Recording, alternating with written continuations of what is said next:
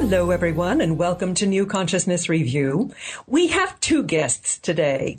Dr. Raymond Moody, author of the classic Life, Afterlife that introduced the phenomenon of the near-death experience to the mainstream, and his longtime friend David Hinshaw, a seasoned producer and director whose clients include the BBC, A&E, the History Channel, and PBS. Together, they have produced a pilot for a new video series of conversations between Dr. Moody and people who have had experiences that are offering new insights into the ultimate human questions.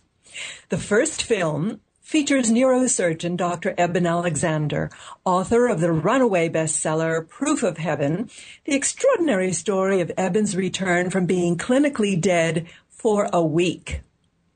The conversations of these two medical doctors in the film advances the discussion to a whole new level as they consider science, quantum physics, the question of the soul, and the possibility of the eventual combination of science and spirituality as partners rather than adversaries. Raymond and David, welcome. Thank you so much, Miriam, for having me on your program. And, it's really good to be with you again. Well, you're halfway around the world on tour. I'm so glad we were able to connect. So the listener will have to be understanding if we have a bit of wonkiness in the connection. Yes. So who came up with the idea for this series? My friend David Hinshaw suggested to me many years ago that he wanted to do a series with me talking with various kinds of interesting people. So it was David's idea, yes. Aha. And what is your hope for the series? What do you hope that it will accomplish? At age 69, Miriam, I have really changed my slant on this whole thing. And I really want to get information out to the people. I know that, and I'm not a fanatic, I hope, but I do think this is very, interesting and important information. I first got interested in the question of life after death as a college first-year student at the University of Virginia, reading Plato and studying Plato, who was very interested, as you may know, in the question of life after death and specifically in near-death experiences. But at that time, it was really more intellectual to me in that my idea was exploring myself philosophical problems. And then as I've aged, now I'm 69, I have a somewhat bigger view. I have two young children myself, 15 and 12, and I'm beginning to understand that they're going to live in a world with others, and that it's very important for me at this phase in my life to try to smooth things out for the young people who are coming along, and also to serve people in my generation. I grew up totally in the world of thinking and philosophy and psychiatry, and these things were of interest to me from the time I was 18 years old. But what I'm seeing now is that there are so many people in my age range who've been through their life, often in business or some pursuit like that, and have focused their attention on the workaday world. And now, as they're entering this period of life, they really feel a sense of urgency about trying to understand this question of what happens to us when we die. And so I think more than anything else of being 69 and focusing, as many people do at this age, not on myself anymore, but on the young people and on the whole world, and that as I think of it as a service. Mm-hmm, mm-hmm. Now, you have interviewed so many people over the years who have had these experiences. Is there some kind of common denominator of how they have been changed after the experience? Oh, yes, indeed. And as you know, Miriam, the pattern of near-death experience is the same world over, regardless of people's culture. They tell us that at the point their heart stops beating, they leave their physical bodies and go through a passageway into a light where they meet relatives and friends who've passed away. They see their entire life reviewed in a panorama. And when they come back to this life, there are two major effects. And one, of course, is that this experience completely convinces them that what we call death is just a transition into a different reality. And also they learn from their experience that the most important thing that we can be doing while we're here is to learn how to love. So those two things, I think, are universal among people. They say that the experience makes them lose their fear of death because of their complete conviction that there's an afterlife. And secondly, that what we're here for basically is to learn how to love. Mm. My goodness, if that message could become universal, what a world changer that would be. So this first film in the series, you interviewed Eben Alexander, who I had the pleasure of interviewing as well. Yes. You said that his experience was the most astounding that you've ever heard of in 4 decades of studying this. Why did you feel that way? Well, there are several specific reasons. Number one, his experience is extraordinary, and it is the only one I've ever heard, insofar as I can remember, where he describes the state of existence, which he kind of describes it like a mud or muck. Like an experience where he was mired in mud, as I think he described it, and was not quite into the conscious level yet, as though he were in some sort of waiting zone. Now, the reason that's so fascinating to me is that I knew of that detail not from any other near-death experience person I had ever interviewed, but rather from the literary and philosophical tradition describing these things, because Plato, who actually was a very, very brilliant and insightful person, in his descriptions of the underworld, talked of this very fact that he said there were people in certain parts of the afterlife that seem sort of mired in this mud, and Plato specifically says in something they call, and then he puts it in quotation marks, mud. Mm-hmm. Well, that very same theme is also in the writings of Jean-Paul Sartre, who wrote about this primal sort of heavily inert or inertia-like realm, which he described also. He used the word mud. And that identical theme is also in one of the writings of C.S. Lewis. So I found it so fascinating that this man who's a neurosurgeon and who certainly wasn't, his education was not in the classical domain like mine was, but that nonetheless he describes this experience so beautifully, and I'm astounded that this is again, that I had heard of this too from these great writers and philosophical thinkers. Mm-hmm. Secondly, one reason I find Eben's experience so utterly fascinating is that it enables me to see the process of philosophical transformation in a man whose life had been spent in the practical domain of neurosurgery and had not really spent much time in the philosophical realm trying to think of consciousness and what we call in philosophy the mind-body problem, the problem that probably was first addressed by Pythagoras in about 550 BC, but remains one of the most important philosophical questions, and that's what we call philosophically the mind-body problem. And that is, just to put it into the nutshell, we really don't have any idea whatsoever how this unique experience that we can all have of consciousness, direct self-consciousness, where we are directly aware of our own conscious self and being.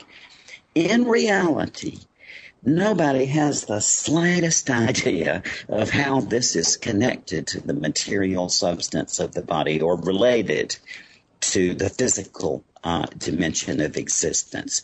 And so to see a man who had sort of spent his life, of course, knowing a lot about the brain, but had not really reflected on the philosophical dimension of it, and that he had this profound and overwhelming experience that changed his perspective on what I think is the most basic quantity in the universe, namely consciousness, to watch his process, because from his experience he realized that consciousness is not the artifact of the brain, that it is something that is more real, or that it is primary, that consciousness is primary, and that the physical side is really something of the secondary nature.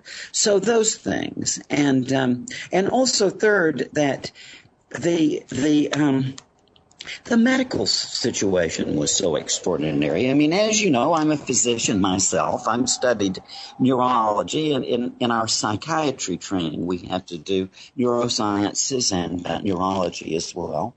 And I know about E. coli meningitis, and this is virtually unsurvivable. That I think it's something like a 97% mortality rate, and so that that Edmund survived this virtually unsurvivable illness, and that moreover he wasn't impaired. Almost all of the very few survivors of this illness end up with cognitive deficits and so on. And yet, from your experience with Edmund, there's no cognitive deficits there. Some of his friends say he's even more energetic after this ordeal than before. And the fourth thing is that by the current kind of neurophysiological understanding of consciousness, the medical records show that Edmund could not have been conscious during that period. Yet he came back saying that far from being unconscious, he was more conscious than in ordinary daily reality. That he entered into a realm of existence that is, as I've heard many patients say, more real than real. Mm-hmm. So for all those reasons, I say it as that, this is, I think, the most remarkable single near-death experience I have ever heard. Well, I don't know whether because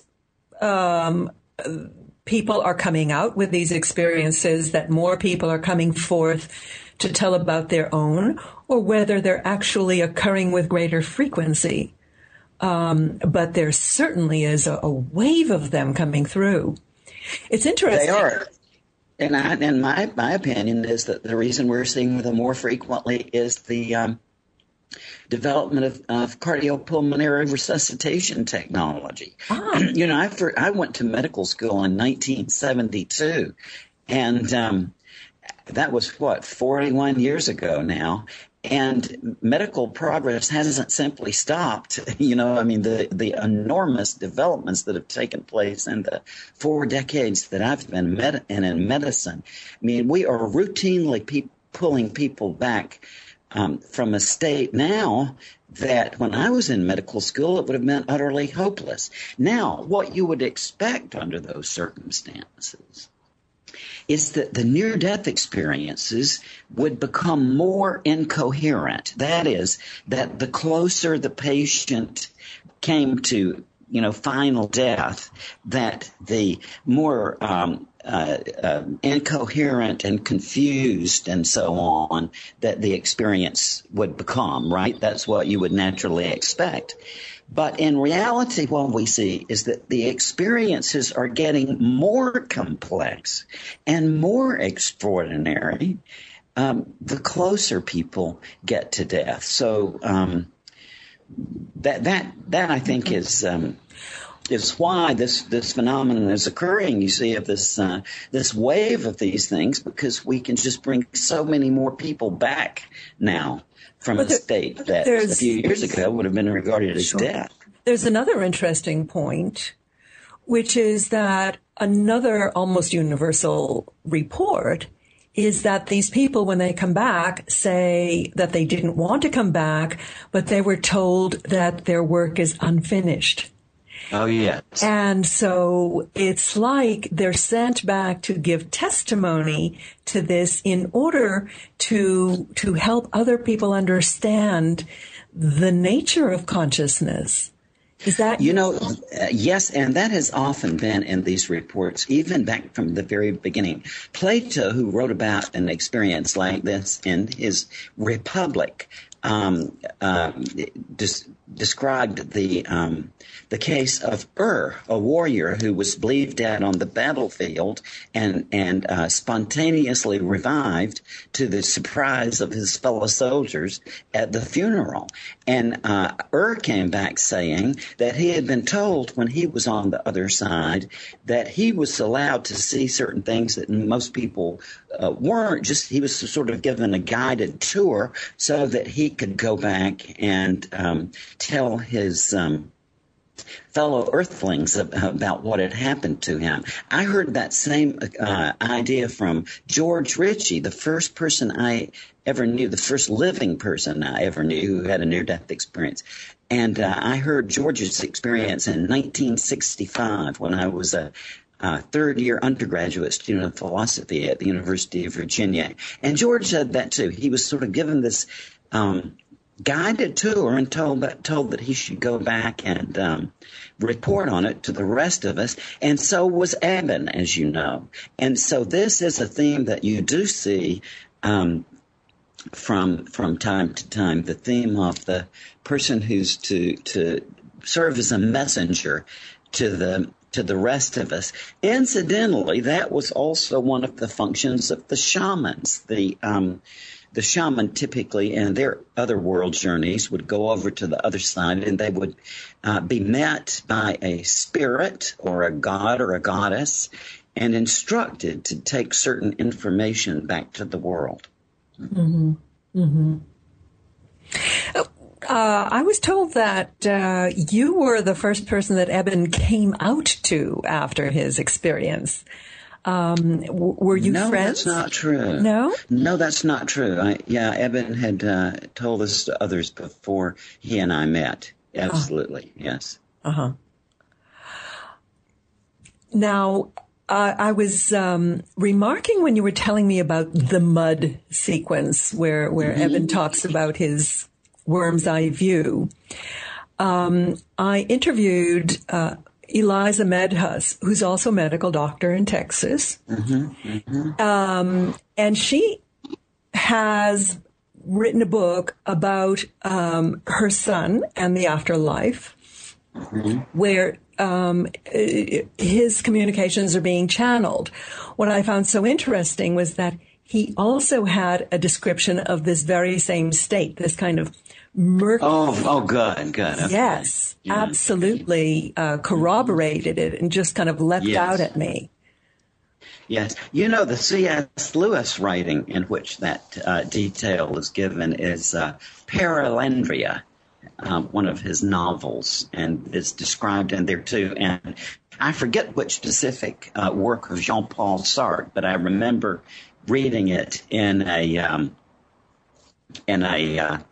Sartre's work when I was a philosophy student.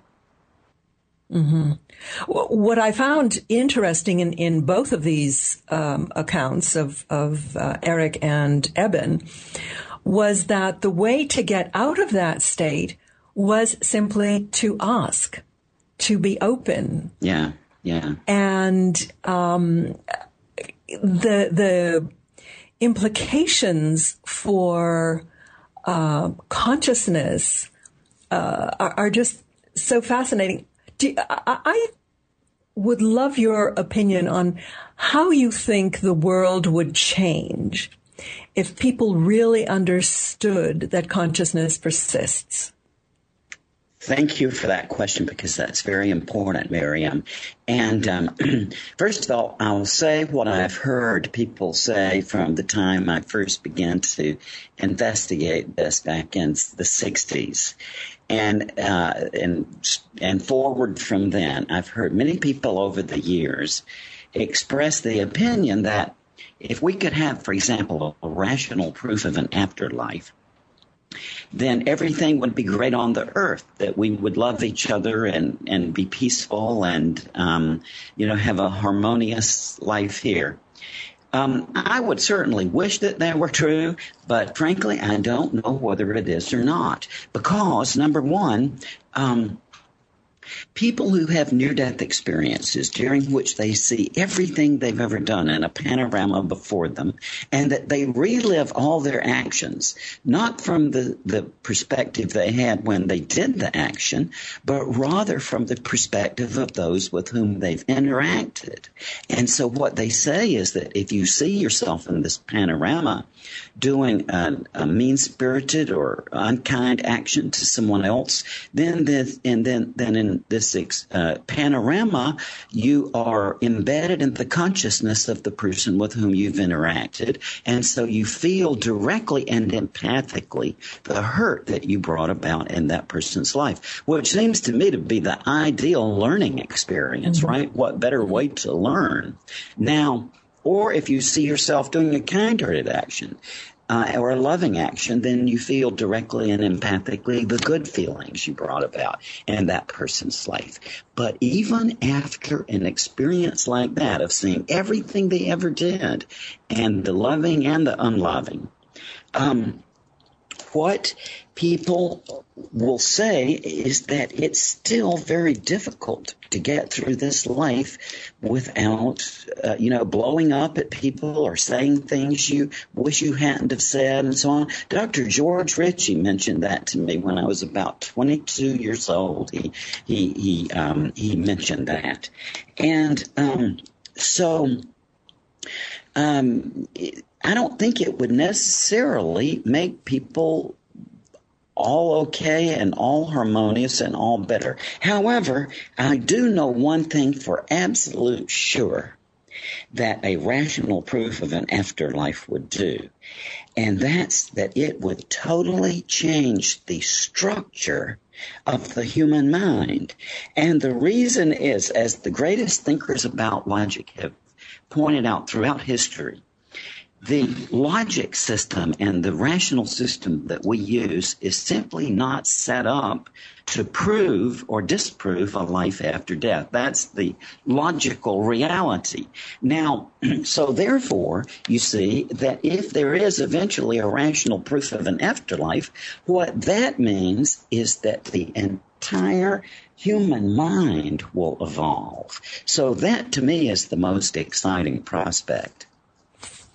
Well, they do say that in certain esoteric circles that the evolution of mankind is moving toward much greater, I suppose what you would call psychic or telepathic abilities, that we will be able to tune into the universal mind, which is pretty much what people do when they go into either near death or out of body or other kind of psychic experiences. Maybe this is just a preview of coming attractions. It could be, and also many things that at first seem impossible eventually come into reality because of developments in logic, and so, or I'm sorry, in knowledge. And yes, I mean, I think there could be some sort of natural process whereby entirely new faculties came about in the human mind. I mean, we're even beginning to conceive of them technologically, right? I mean, with all of the genetic engineering and all of the wonderful knowledge about neurobiology and so on, it seems quite possible that we could advance our development, right, by through knowledge too. Mm-hmm. Yes. Absolutely. Absolutely. In fact, my son-in-law works in that very area of biology and the marriage of biological systems and computer-like calculations. Yes. Well, just let me give one example. There's a expert now in vision who has figured out a way to enable people to see a broader spectrum and to see colors that we can't now imagine and so on. And this is not science fiction. This is not new age things. This is, a neurophysiologist who has plainly figured out how to do it. What's the basis of it? It would involve, I can't remember, I read the article in the New Scientist, but basically it would just involve, they have all these amazing things now like gene transfer and so on. Mm-hmm. And it just, so it's possible, he shows, to be able to eventually develop a chemical, for want of a better term, or an organic compound that's associated with the vision system anyway, that we can introduce, and this would enable us to see colors that we can't see now. Oh, brave new world. I was just reading about some experiments that were done at the beginning of the millennium of introducing 2 human ova, and 1 sperm to produce, multi-genetic babies. Yes, and I think you've probably heard about the result. It's now possible, and maybe has been done, in which there can be children who actually have 3 parents. And the reason is that there are certain rare diseases that involve the mitochondria, which you get all of the mitochondria are these little tiny organs inside the cell that essentially generate energy. And because of a certain thing I won't describe, the fact is that we get all of our mitochondrial DNA from our mother.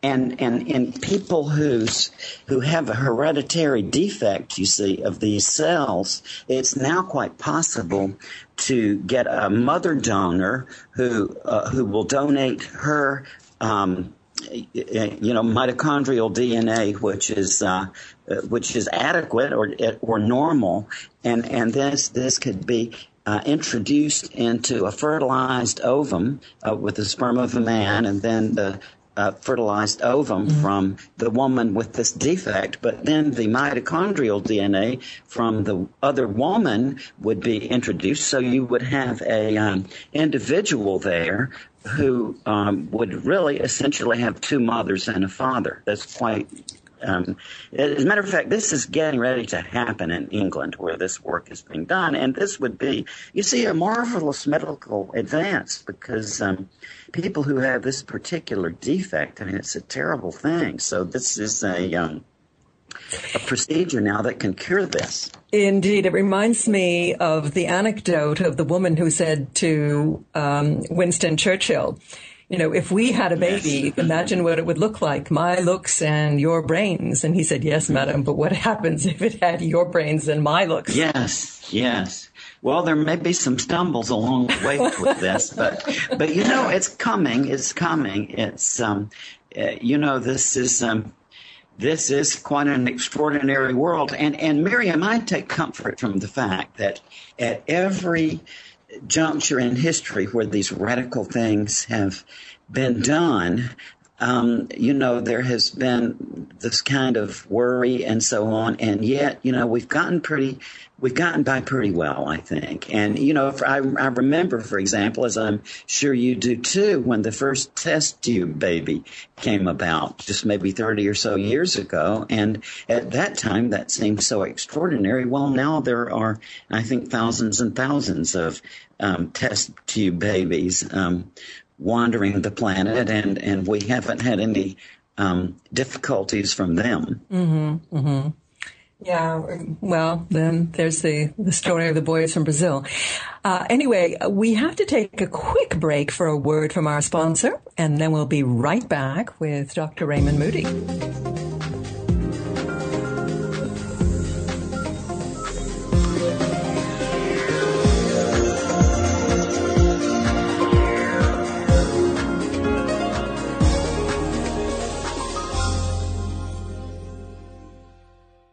Inspired by the #1 best-selling book, Summer's Path by Scott Bloom, founder of Daily Ohm, Walk-In is an award-winning film that boldly confronts some of life's biggest mysteries.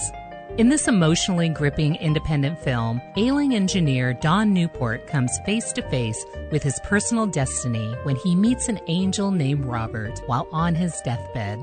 Robert ultimately inhabits Don's previous body while comically grappling with his newfound humanness. A surprise ending leaves viewers with a unique perspective on death and the immortality of the soul.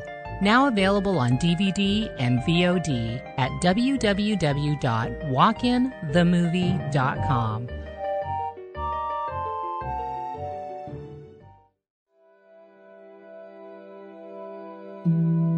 Silent, The Power of Silence by Gregory Malouf, founder of the Epsilon Healing Academy. Gregory reveals the secrets to real-life success through his engrossing stories, spiritual insights, and relevant examples from his own personal journey, as well as the experiences of those around him. It is these examples and the simple yet highly effective steps that you will easily integrate into your own life that make Silent so remarkable. Silent answers the most commonly asked questions. How can I consciously create the life I desire?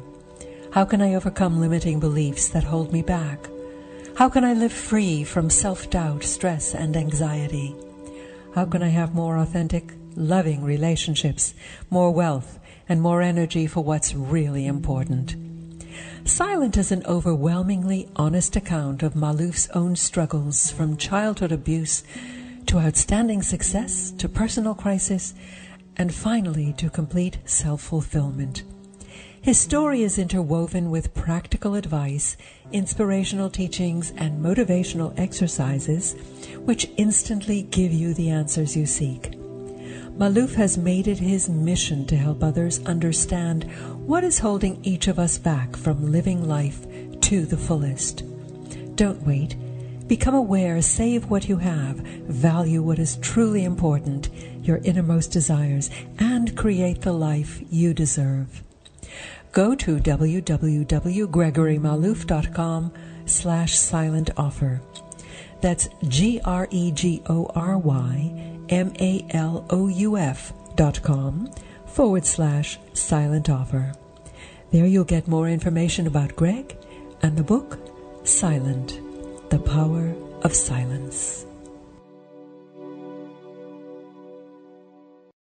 You are listening to New Consciousness Review. You can learn more about Miriam Knight's guests by visiting the NCR online showcase of Conscious Media, where you'll find thousands of spiritual and progressive titles of authors and filmmakers. And now let's get back to Miriam and her guest.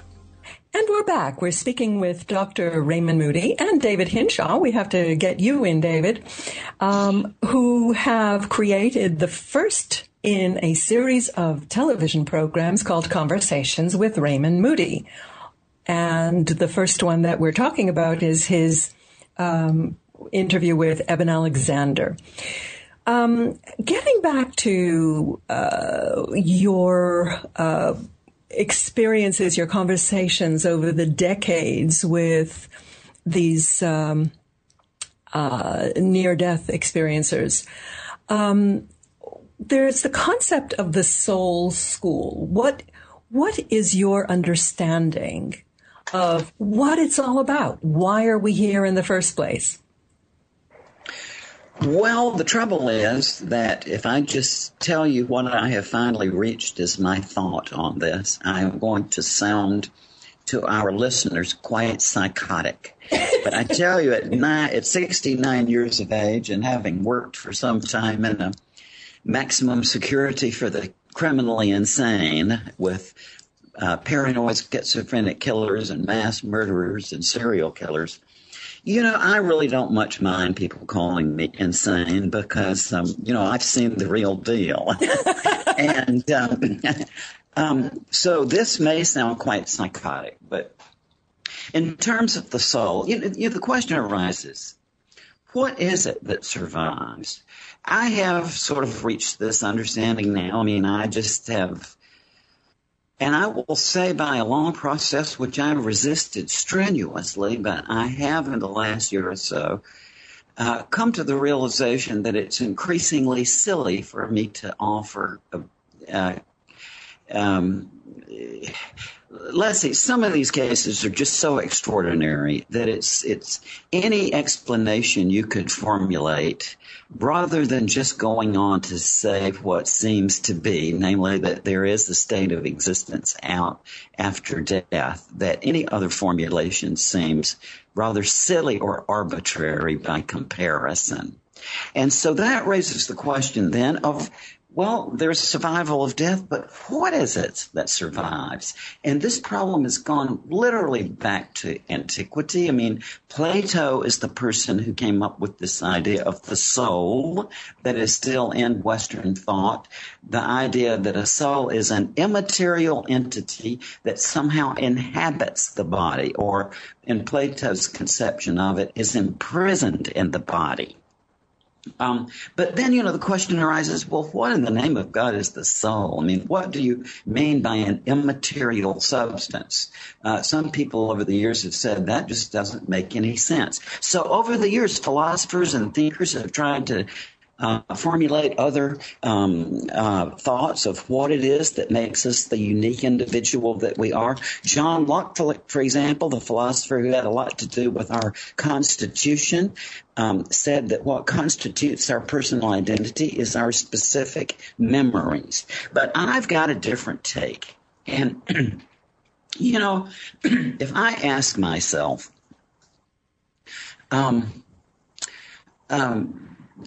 what is it most basically that constitutes a human being and a human life? And hold on to your hats, because this one is going to take a little while to digest. But I think that the thing that we have as a human species that as far as we know as no other species has, as we go along in life, we narrate our life story. Right? We keep track of this story of our life story. And what is a human life but a life story, that person's story? Mm-hmm. And I heard this great remark by Elie Wiesel. You remember the Nazi hunter, the man who survived Auschwitz and then made it his campaign to go around to bring the perpetrators to justice and so on. A very wise and wonderful man, Elie Wiesel. And he said, God made man because he, capital H-E, loves stories. God made man because he loves stories. And that's what I have come to think, Miriam, as psychotic as it may seem, that this thing we're in now is all about. This is God's education and entertainment medium. We go through these lives to learn things, to experience things. And as my wonderful daughter told me about 3 years ago, and my kids incidentally don't hear about life after death at home. That's my profession. At home, we talk about what's for dinner, the homework, what's on at the movies, and so on. So my kids don't get this at home, and they don't go to church. We live in Alabama, and I'm afraid of snakes, So, my daughter, just on a walk that we took, she's a Blackfeet Indian, incidentally. We adopted her at the moment of birth. And we take these long walks. I guess it's in her to, they were gatherers, so the hunter-gatherers. So her ancestry is of gatherers. She just loves to take long walks. And about 3 years ago, we're sitting on this bridge we like to sit on and talk. And she said out of nowhere, she said, I don't like this place. And it was obvious she meant this world. So I was shocked, and she went on and she said, she said, when you die, you just go up and God takes you up and he keeps you up there, she said, till all the people you've known while you're alive on earth have died, and then he sends you back as another person. In other words, for another story. And I think the reincarnation idea fits in very well with my idea of personal identity, that what are we but our life stories? So in effect, that I think that this thing we're in is it's a way of learning. It's kind of a holographic projection of consciousness that interacts with some other X factors that I just don't understand. But I think that it has to do with experiencing a life story, and for purposes such as learning and learning to love, especially. So we're kind of like television or theater for God to keep him from getting bored. Or for ourselves. I mean, it's a very interesting thing to do, is to go through a life, especially as you get older and you begin to see the patterns in it. I remember I heard Joseph Campbell say years ago that and he was in his 80s at that time, but he said that the older he gets, that the more it seemed to him as he looked back at his life that it had been a sort of script. And the reason that impressed me so much was that I heard this constantly from my patients who were elderly. Before I went into forensic psychiatry, I did a lot of geriatric psychiatry. And not all of my patients by any means were Alzheimer's or anything. Many of them were people whose cognitive skills were very good and so on, but they were in some sort of situation or, depression, and they would review their life, and many of them said that same thing to me, that the older you get, the more when you look back at your life, it seems almost like a script. Now, on the one hand, somebody's going to listen to this and say, oh, that's just a metaphor. I mean, what you're doing there is that, like Shakespeare said, all the world's a stage, and one man plays many roles. And I heard a playwright not long ago say, a play is just a life with the boring parts taken out.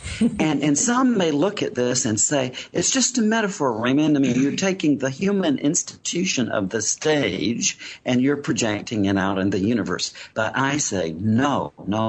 What I think is that the great dramatists like Aeschylus and Euripides and Sophocles, that just being people who thought about things, they had realized that facet of life just as I did as a young psychiatrist, that the older you get, the more when you look back at your life, it seems to have this dramatic structure. As Aristotle told us, like a narrative has a beginning and a middle and an end. Mm-hmm. And it wasn't that Aristotle was making that up. Aristotle was observing it as a fact. So I think that, Aeschylus and Euripides and company just got the idea, hey, this is how life is, so we can put this on. Let's build us a flat place out here and just get some people to enact this.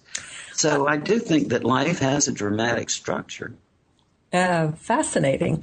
Now, as a psychiatrist with the background that you have, I have two questions for you. One, do you ever think that perhaps schizophrenics are actually communicating with other planes of information?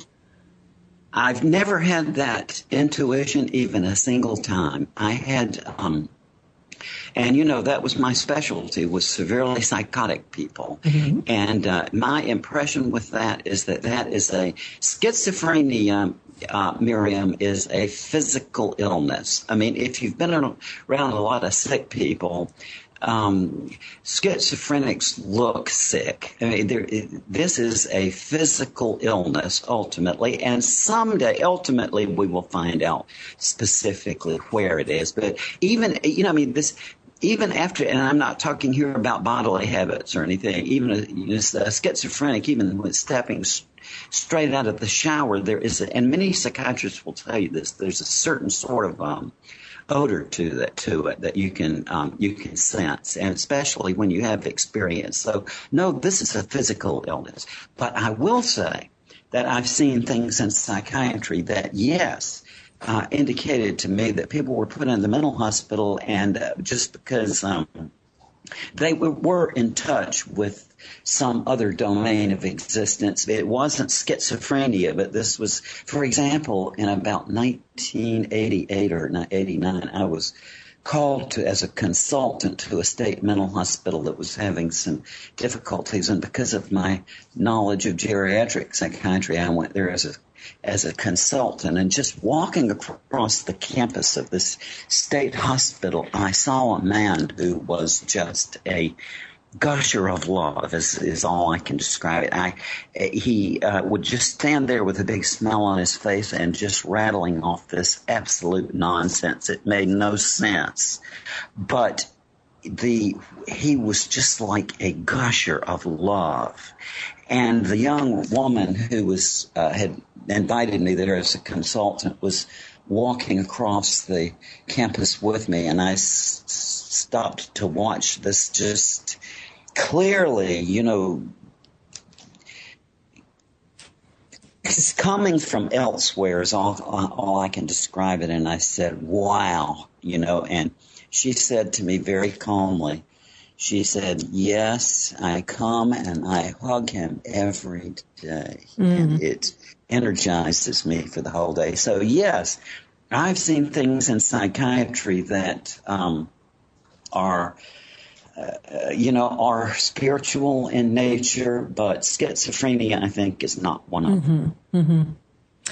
Well, we're kind of drawing towards the end of our time together, and we haven't even heard from David. David. Yeah, well, that's good. He's finally sobered up a little bit here.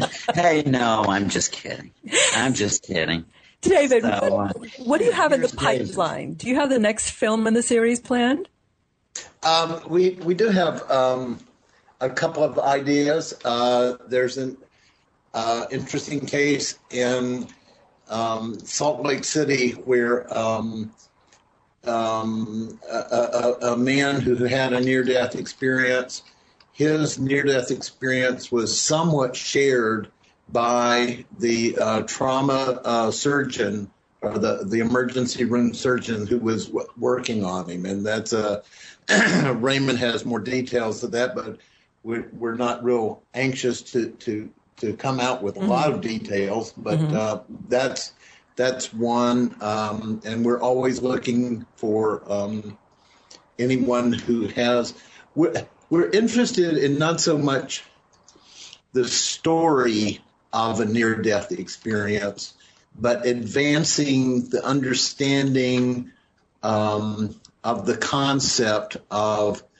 life beyond this plane or in another realm, or I don't know the right words because I'm not a wordsmith, but.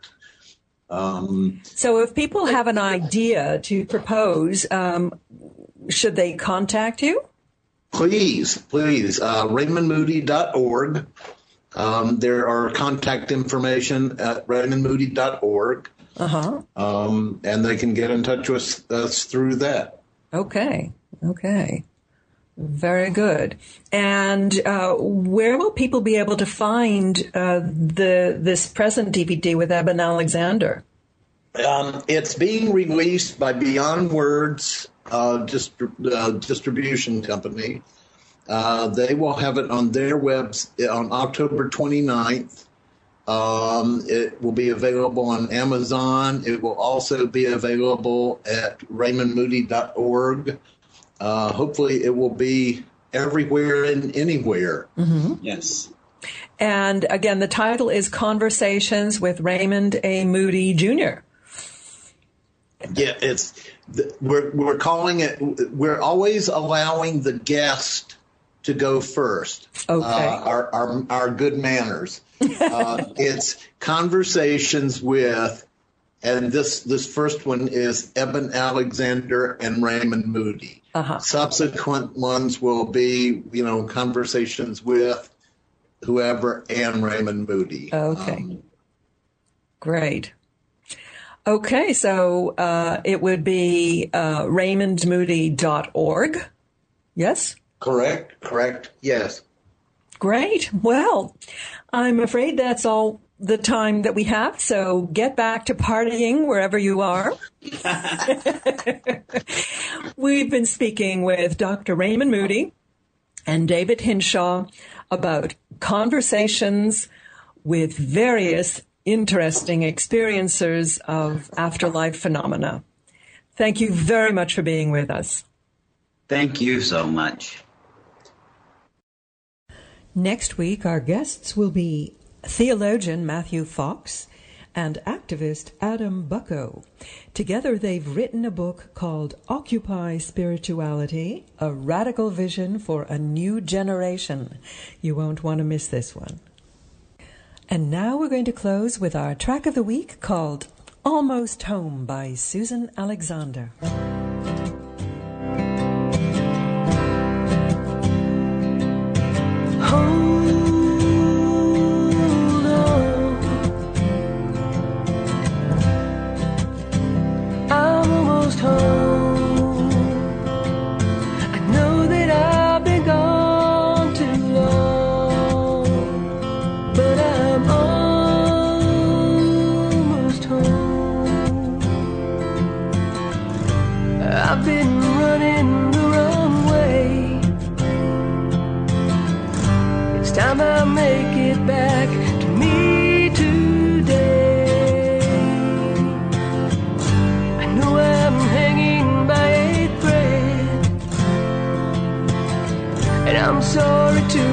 For those things I say,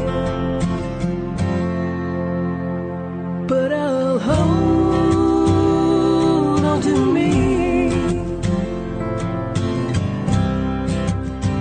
I'm almost home.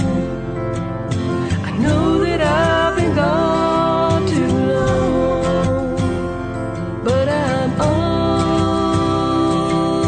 home. I've been right here all day long. All this wasted time, I've been gone. It's time I love the child within me. Let these demons go, so I'll be free to hold.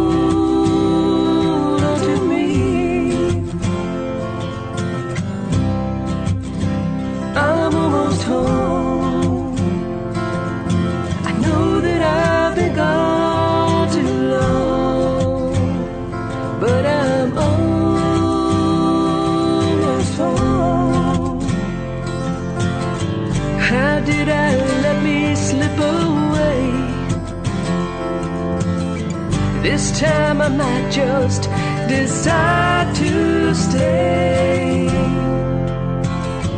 When I arrived inside myself, it's more familiar than the pain I felt.